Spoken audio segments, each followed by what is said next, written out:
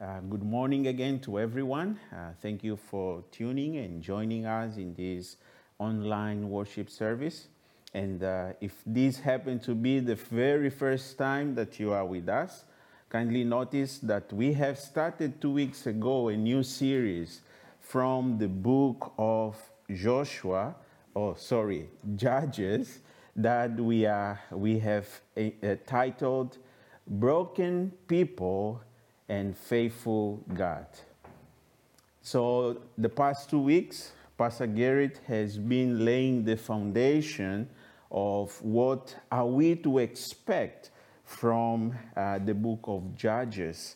And that is very important, and always it's good for us to be reminded of what we have seen, for us to position ourselves or to locate ourselves, and for us to know where are we going.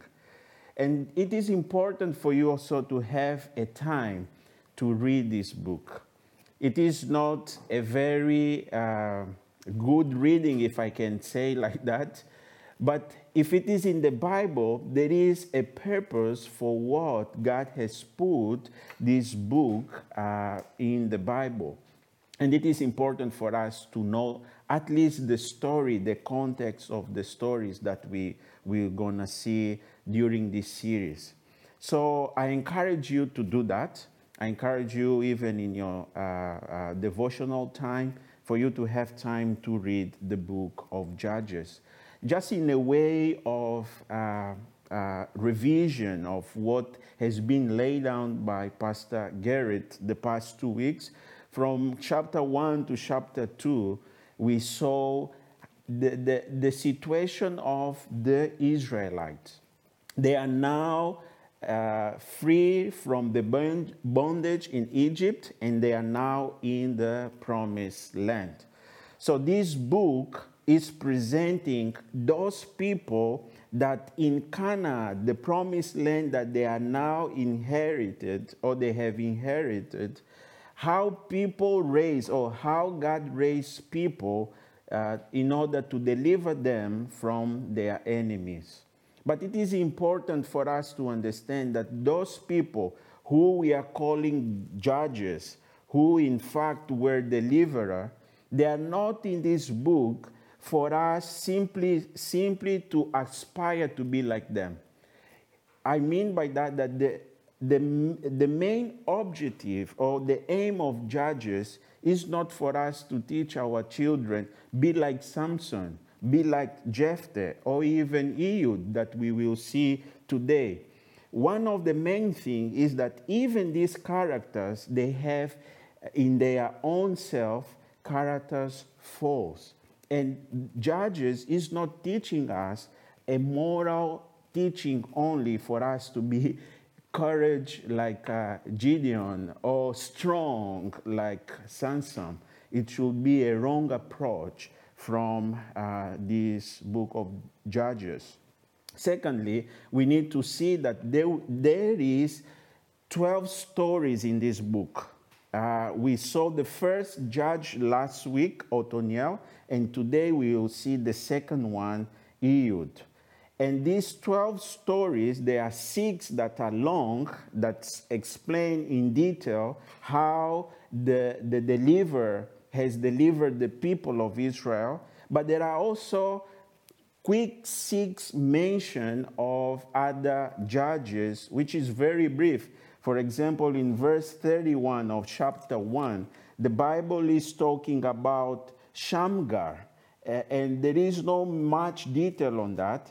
They just say that Shamgar was a son of Anat who killed 600 of Philistines with an ox, and he also saved Israel. That's the only reference of this judge or deliverer. So we don't have much information for us to dig deep in his life. That's why today's message, we will also concentrate mainly in Ehud. And also, we will see that the reading of Judges is a tragic reading. We'll see it throughout the book. And 7 times in this book, chapter 2, verse 11, chapter 3, verse 7, chapter 3, verse 12, chapter 4, verse 1, 6, verse 1, 10, 6, and 31, there is a word or a sentence that is repeated in the Bible, which is, and the people of Israel did what was evil in the sight of the Lord. So all this is for us just to have a picture about the book of Judges. So these stories are not meant for us to just emulate the characters or the judges, but they serve to warn us as a warning for us. In the same way, Israel has descent to self-destruction and to slavery as a result of turning away from the God who loved them and saved them from slavery in Egypt. We are warned to pay attention for us not to go in the same way that Israel went. And God, in the context, as Pastor Garrett preached last week, is not now saving Israel from Egypt, but is saving Israel from themselves. The word that he used was that God has taken Israel from Egypt, but now he is busy taking Egypt inside Israel. And this is very important because the main application for us today is that Canaan and all these enemies, they are not outside of us, they are inside of us. The Moabites, the Amalekites, and every other ite, they are not outside of us, they are inside of us. And the battle that we are fighting with the aid of the Spirit of God in us is the battle of control of our hearts. And this is very important. I repeat, Canaan, the promised land, is our heart. The battle we are fighting is not outside of us, but it is inside of us. So the book of Judges then, it is the stage that set up how God is looking to deliver his people from themselves. This book set the stage of the origins of the kings in Israel. And we see that from the book of Ruth, which is the next book after Judges. And it is important. Why? Because the last sentence of this book in chapter 21, verse 25 says that in those days there was not king in Israel, and all people did what was right in their own eyes. Because there was no king in Israel, no ruler, people were living their lives as they wanted to live. Everything that was right in their eyes, they did. And the Bible is saying, because there was no king in Israel. So the next book, which is Ruth, sets then the story of how God was bringing the king that would rule Israel to his ways. The book of Ruth talks then how the lineage of David started, and then the other book or the next book is the book of 1 Samuel, which said exactly how kingship started in Israel. Thus, the book of Judges points to David and beyond him. Why? Because even David has failed. You very well remember that being a man after God's heart, he also sinned very openly and he failed. So the king that God is looking for, yes, it is a messianic king through the line of David, but it was not David. So all this is the background again of the book of Judges. So today then we will see the second judge or the second delivered whose name is Ehud. So from chapter 3 We'll just read the last verse that we read last week, verse 11, up to verse 30. That says the word of God. So the land had rest 40 years.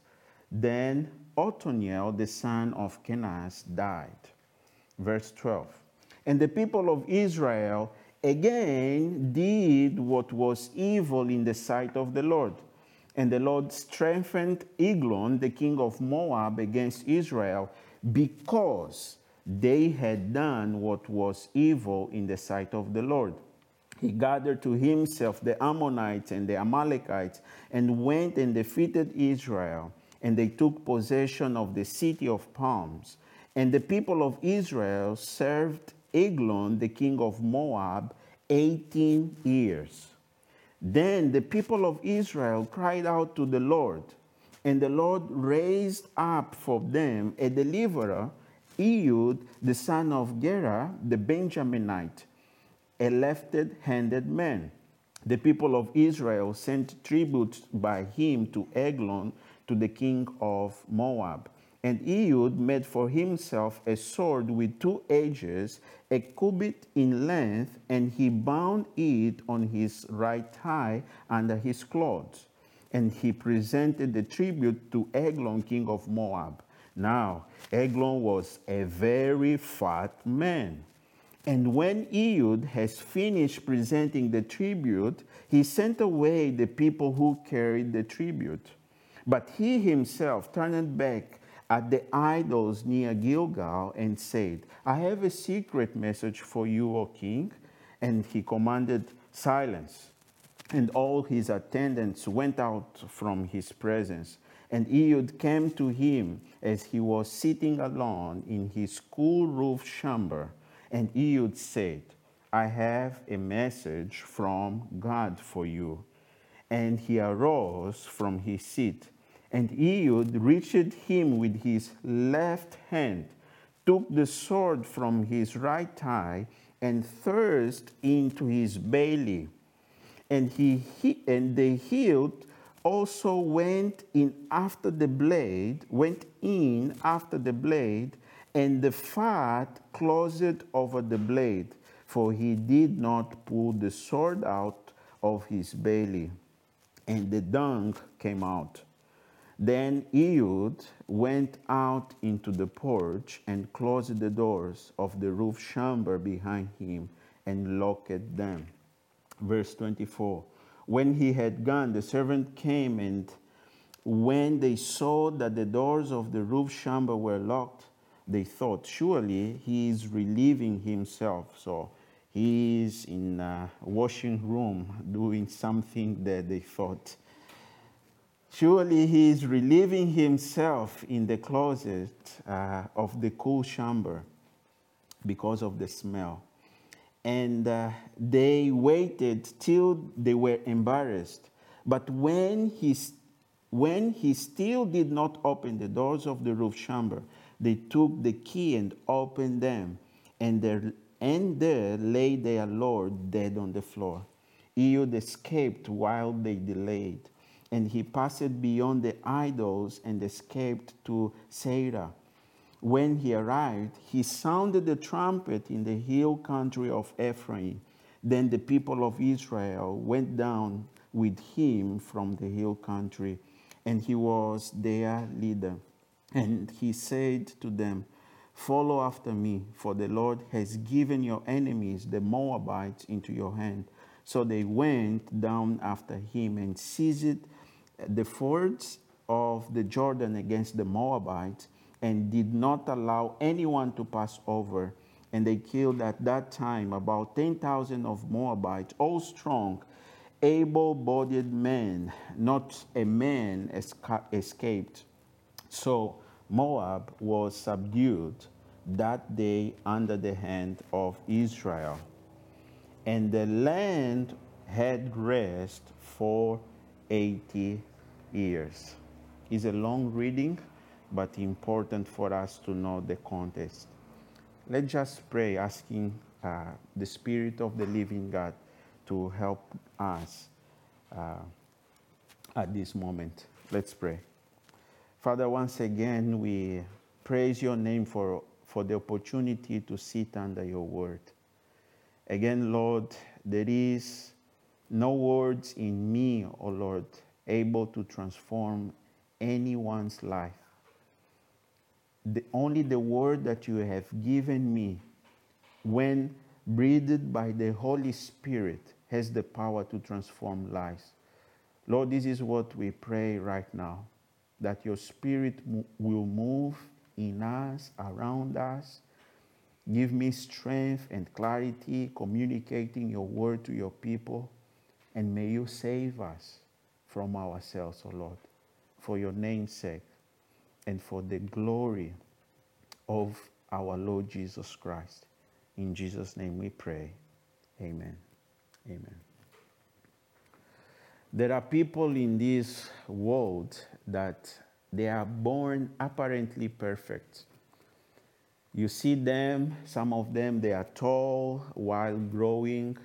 You see them with good families.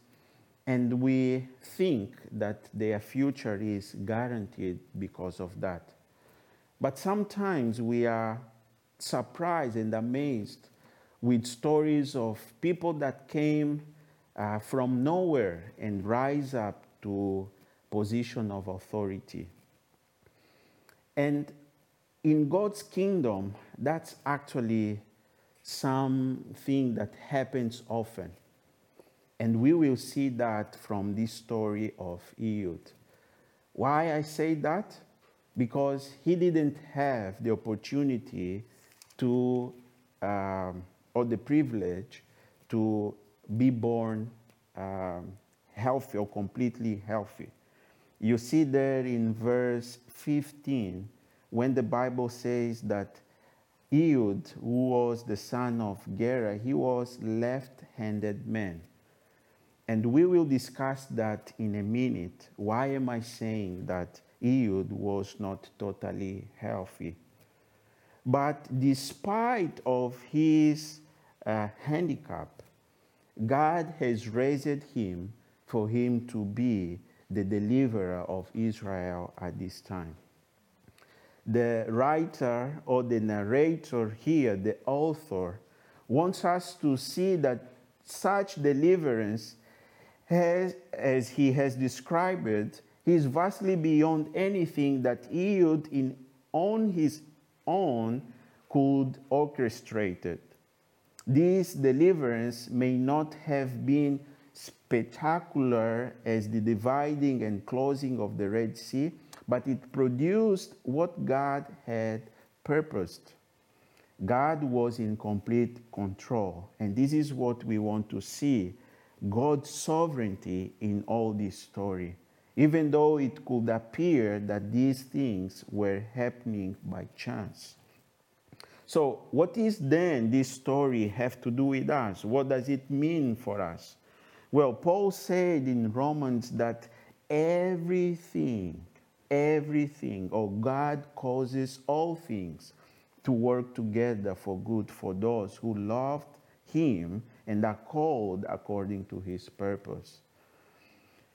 The same way God purposed something in this story, he is doing in our lives as well. Absolutely. There is no difference, because the same God that was with Israel is with us today. As we look even to the situation around us, the decline of economy, the moral of the world going down, political turmoil, economical turmoil around the world in this season, we might be tempted to think that the world is out of control. It may look as though things are spinning out of control, but appearances are not reality. Albert will say, as he taught us yesterday, this is only a shadow. The appearance that things are out of control is only a shadow. Why? Because God is in control. God may be using some powerful men and nations to correct and discipline the church for her sins. But the good news is that when we call out to him for help, he is merciful and he causes men and events to achieve his purposes. Although it may appear that these are going to bring about destruction, as we saw in our reading. If God was in complete control, both in disciplining disobedient Israel and in bringing about her deliverance, then he will do the same for his people today. We must simply trust and obey him as he has revealed himself in his word. So this brings us to our first point of this morning, God's redemptive judgment in verses 12 and 14. The Bible says, and the people of Israel again, and you can see that again, did what was evil in the sight of the Lord. Pastor Garrett again, I'm just emphasizing that maybe you can go and listen to those messages. He taught us very well last week when he mentioned what kind of evil the Israelites did. And the reference that we have is from Judges 3, 6, 7. And we can go back there to understand what was the evil that Israel did. And remember that it is a cycle of doing the same thing over and over again. And this is again a time that Israel do something against or evil in the sight of the Lord. Judges 3 verse 6. And their daughters they took from themselves for wives. So talking about the foreign people that they found in Canaan. The Israelites took their daughters for wives, and their own daughters they gave to their sons, and they served their gods. Verse 7. And the people of Israel did what was evil in the sight of the Lord. What was that evil? They forgot the Lord their God, and they served the Baals and the Asheroth. This is what the evil they have made. In which way then we can apply this to ourselves today? How do we forget God in our lives? Again, last week we saw when we ignore God completely. When simply we say that God has not authority over our lives. When we cease to care about the things that God cares. When we are completely indifferent to the things of God, we do exactly what Israel did. How is your heart concerned to the things of God?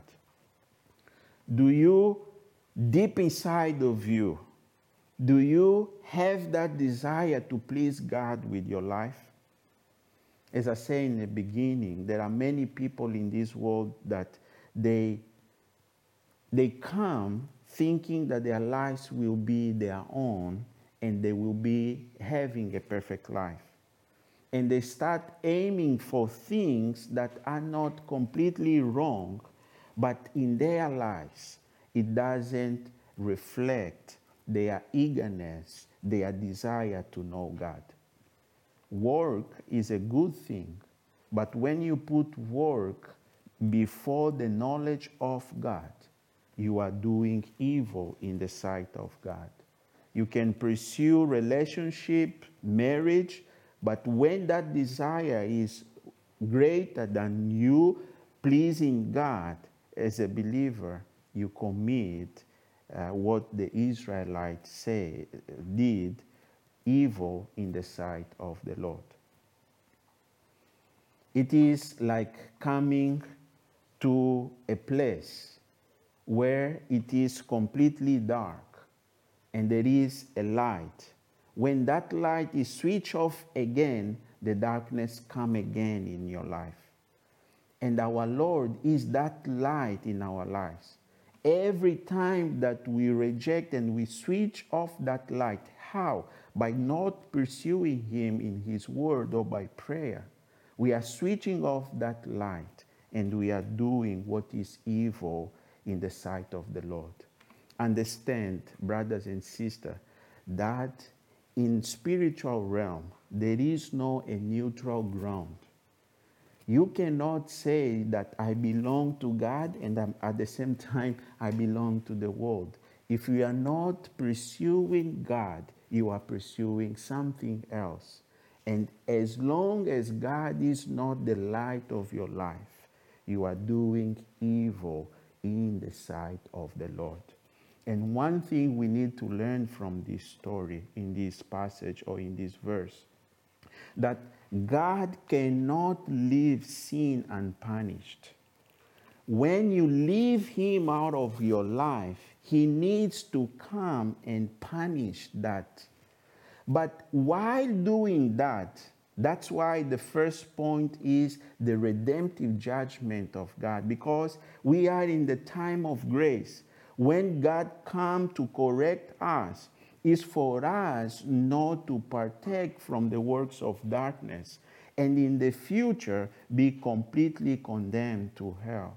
Today, when He comes to discipline us, He does that to redeem us. How do we know that? See what the next word says.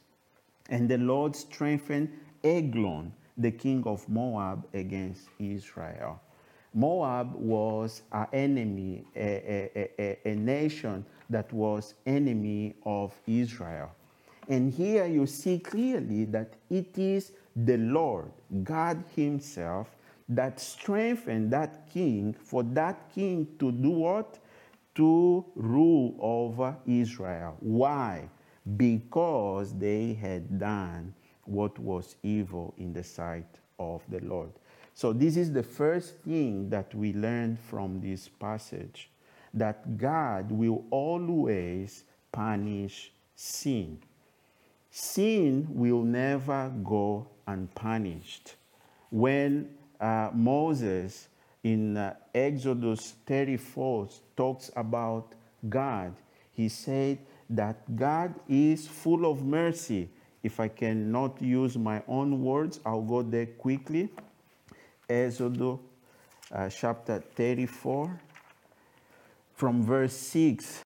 Moses is saying, the Lord passed before him, proclaimed, the Lord, a God merciful and gracious, slow to anger and abounding in steadfast love and faithfulness, keeping steadfast love for thousands, forgiving iniquity and transgression and sin, but who will by no means clear the guilt, visiting the iniquity of the fathers on the children and on the children's children to the third and fourth generation.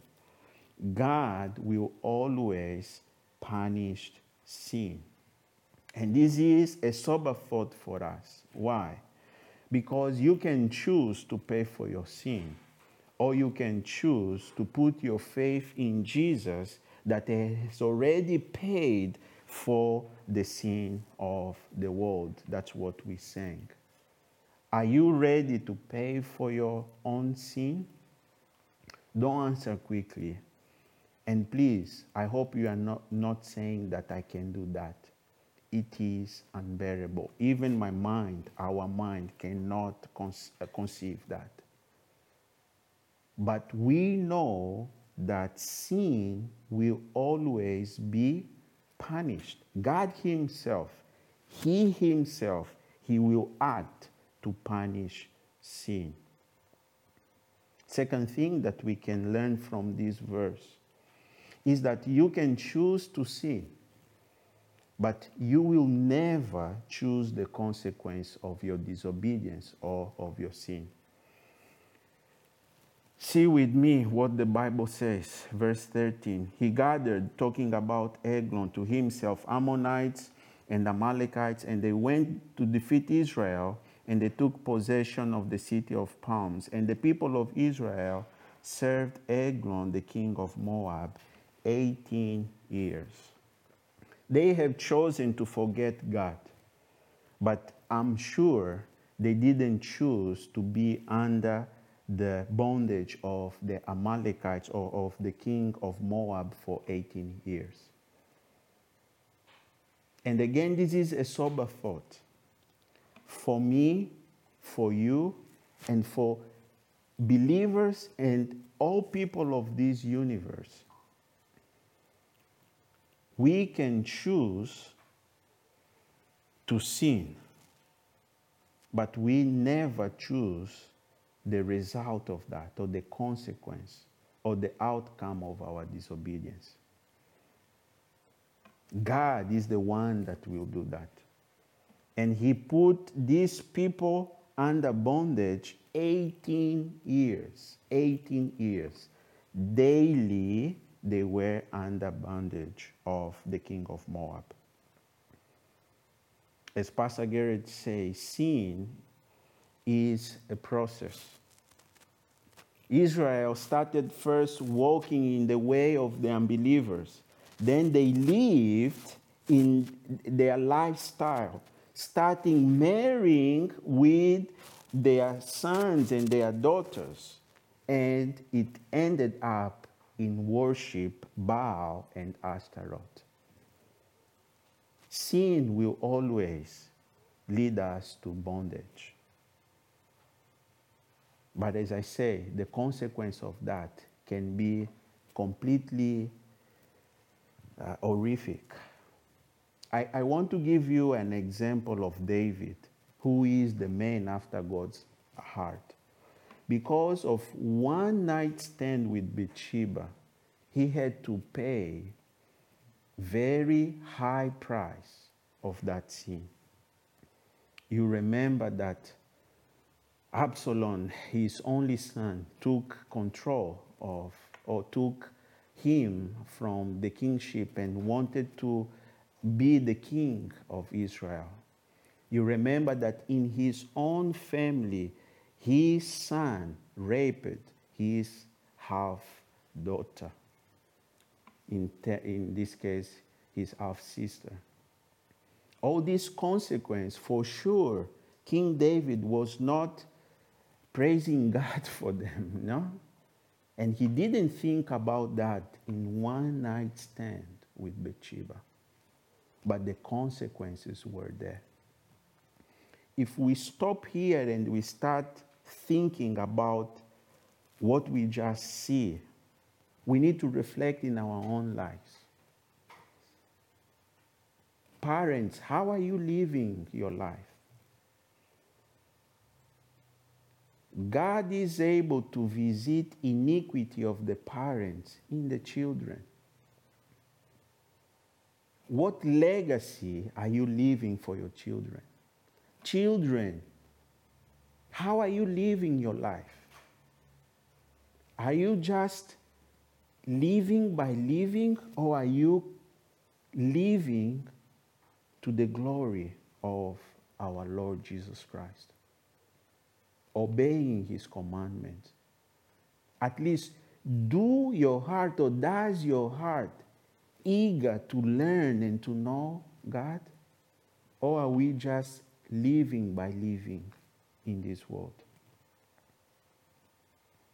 If we stopped here, it should be also a drastic ending. But thanks be unto God. He is a faithful God. In our brokenness, he is faithful. See now verse 15. And this leads me to my second point. God's deliverance of Israel. I'll just read verse 15. Then the people of Israel cried out to the Lord, and the Lord raised up for them a deliverer, Ehud, the son of Gera, a Benjaminite, a left-handed man.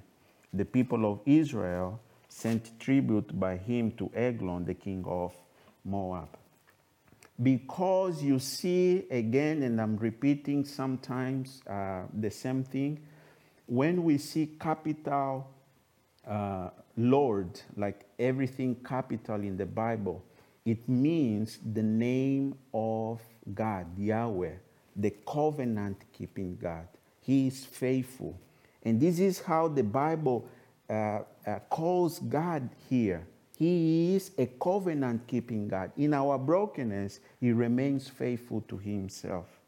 So what God does, he does raise a deliverer, Ehud. But what did the people do before that? They had to acknowledge their situation. They had to claim or to cry to God. We see that in verse 15. Then the people of Israel cried out to the Lord. And remember that this has been a span of 18 years. So they didn't cry only in the 18th year. They start crying from the first year. No one likes to be under bondage. When sin takes hold of us, we need to start crying out to God. God, help us. God, deliver us. This enemy inside of me, help me to take it away. But this is not a wishy-washy prayer. Needs to be a prayer from the bottom of your heart. Needs to be a prayer of sincerity. The same David that was found in sin, in Psalm 51, he opened up his heart and he cries to the Lord, the covenant-keeping God, Yahweh, the one that delivers us from our sins. And this is what we need to do today. How can we apply that for us? Again, we need to acknowledge our sins. We cannot be comfortable with our sins. We need to cry out to God, deliver us. But this cry needs to be from the bottom of our heart. And this is what the people did. God was able to intervene in the affairs of Israel in that situation because they have cried. Two things we learned from here. First of all, is for us to discern God's discipline in our lives. We need to discern that. And to embrace, since when we are trained by that discipline, we become partakers of God's holiness. And when pastor is trying and the elders are trying to direct the church to church discipline culture, it is not to expose people's sin, but it is to help us to walk in the path of holiness. This is what church discipline is all about. It's the discipline of God, a loving Father, not to destroy us, but yet to lead us to the path of holiness. Don't misunderstand. God, who is our loving Father, he disciplines his children. Hebrews 12, Pastor taught us last week. And when we submit to that discipline, we are restored back to God's and to become partakers of God's holiness. Again, you can read Hebrews 12 on that. Brothers and sisters, we need to love God's discipline. Again, because it's not there to destroy us. God has strengthened the king of Moab to discipline his people, not to destroy them, but to lead them to repentance. And this is what we see in this story. Second, When we acknowledge that, we need to cry out. We need to pray. This is a season that our church, and when Pastor put the idea of us having 1 week, across the week, 1 hour each day for us to meet for prayer, I believe that makes sense. Simply to give us as a church a culture of prayer, at least a starting point. Brothers and sisters, prayer is not easy. It's not at all. It's not easy. But if the Bible is teaching us that we need to cry out to God for Him to intervene in the affairs of men, there is no other way for us but to pray. Jesus, He knew that. Remember, when He was in agony in Gethsemane, He said to Peter, "Can you not help me to pray even for 1 hour?" And then He added and said, "Indeed, the flesh is weak, but the spirit is what? Ready to pray." If you are a born-again believer, your flesh will always fight against that 1 hour of prayer. The flesh is the enemy that we are fighting, that I say in the beginning, that is inside of us. The flesh doesn't want to pray, but our spirit loves to pray. So for us to gain discipline, at least 1 hour as a church, you can choose Sunday, Monday, Tuesday, Wednesday, Thursday we are in TEC. Then you have Friday morning and Saturday 1 hour. I challenge you to put yourself under that discipline, godly discipline, because we need to cry out to our Father. Then we see that improbable deliverer, which is Ehud. The Bible says there that he was a left-handed man. I say that this brings the idea in my research and in the commentaries, say that Ehud might be born with some bone defect in his right hand. But the Bible is not by chance giving that details that he was the son of Jared, the Benjaminite. Why? Because in Genesis 36, Benjamin was named, or the meaning of Benjamin's name is son of my right hand. And the image here of right hand is the image of power, is the image of being strong. People will go to battles and fightings and with their swords, with their right hand. Being left hand were uncommon and were also normal. Let me just put like that. So we see a person that has something not to cheer up in this world. But it is this person that God has chosen to deliver Israel. He is, in fact, the unlikely deliverer. Where does your strength come from? For Ehud, his strength came from the Lord, because the Bible says that it is the Lord that raised him up. He didn't raise himself up, but it was the Lord that raised him up.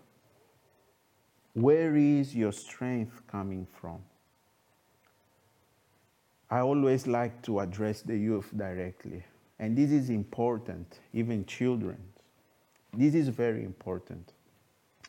The world sometimes says to us that our strength maybe comes from our beauty, for ladies, or for men from the six-pack, much exercise, or let's go for being successful in the working environment.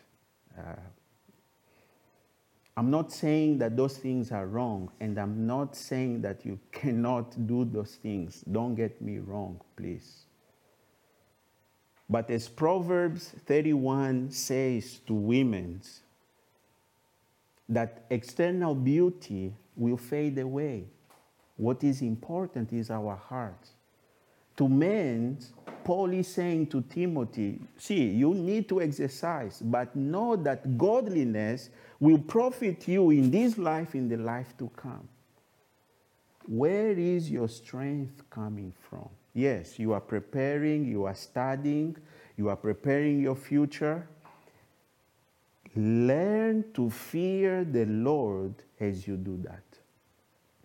When the time of getting married comes, don't rush. Marry under the blessing of the Lord. When the times of finding a job comes, do that with one thing that you know that God will be pleased. Where your strength comes from. Don't rush to the world for strength. Let God raise you up. Ehud would be someone with self or low self-esteem because of his handicap. But God has strengthened him for him to become the leader of Israel. The Bible says in Psalms, I'll skip 1 Corinthians, Pastor. Let's go to Psalms 113, 7, 8. The Bible says that He is God, God is the one that raises the poor from the dust and lift the needy from the ashes to make them sit with princes of His people. It is God that strengthens you. The real strength comes from God. The real six-pack of beauty comes from the Lord. The real and blessed marriage comes from the Lord. The career in life comes from the Lord. Everything has its source in the Lord. Are you desiring the Lord in your life right now? This was the unlikely deliverer that God has raised. But you know, there is one unlikely deliverer that God has raised already for our sake. Jesus is the true example of this unlikely deliverer. See with me Isaiah 53. Isaiah 53. The Bible says about Jesus, who has believed what he has heard from us, and to whom has the arm of the Lord been revealed? For he grew up before him like a young plant, and like a root out of the dry ground. He had no form of majesty, this is Jesus, that we should look at him, and no beauty that we should desire him. He was despised and rejected by men, a man of sorrows and acquainted with grief, and as one from whom men hide their faces. He was despised, and we esteemed him not. Surely he has borne our griefs, and carried our sorrows. Yet we esteemed him stricken, smitten by God, and afflicted. Jesus Christ is the unlikely deliverer that God has sent to deliver us from our sins. And this deliverer that we have is the one that came to save us from ourselves if we put our faith completely in him, our trust in him. My last point this morning, the rest. God's rest for Israel. I could go into details with what happened in the story. It's very graphic, but our time has gone too much today. So we will just talk about the rest, God's rest for the people of Israel. See with me verse 30. So Moab was subdued that day under the hand of Israel, and the land had rest for 80 years. Brothers and sisters, there is a place of rest in God. In the midst of the storm, there is a place of rest. But as Hebrews teaches us, we need to strive to enter that God's rest. And I'll finish today with these words from Hebrews. But before we read, let me tell you that when we acknowledge our sins, when we come into repentance and we pray for God to deliver us truly from our sins, He comes and He delivers us. And with that, He gives us His peace. This is what Israel has experienced, and we can experience as well. But for that, we need to remember these words from Hebrews. It is on your screen, Hebrews 4:11. Therefore, while the promise of entering His rest still stands, let us fear lest any of you should seem to have failed to reach it. For good news came to us just as to them, but the message they heard did not benefit them because they were not united by faith with those who listened. For we who have believed enter that rest, as He said, as I swore in my wrath, they shall not enter my rest. Although His works were finished from the foundation of the world. For He has somewhere spoken of the seventh day in this way, and God rested on the seventh day from all His works. And again, in this passage, He said, they shall not enter my rest. Since therefore it remains for some to enter it, and those who formerly received the good news failed to enter because of disobedience, again He appoints a certain day, today, saying through David so long afterward, in the words already quoted, today, if you hear His voice, do not harden your hearts. For if Joshua had given them rest, God would not have spoken of another day later on. Next verse. So then, there remains a Sabbath rest for the people of God. For whoever has entered God's rest has also rested from his works as God did from His. Let us therefore strive to enter that rest, so that no one may fall by the same sort of disobedience. This is how I call you this morning, for us to strive by faith to enter God's rest, knowing that He disciplines us for us to become partakers of His holiness, knowing that if we cry out to Him in repentance, He will come and deliver us, knowing that there is a rest for us in our Lord Jesus Christ, who lives now and forevermore.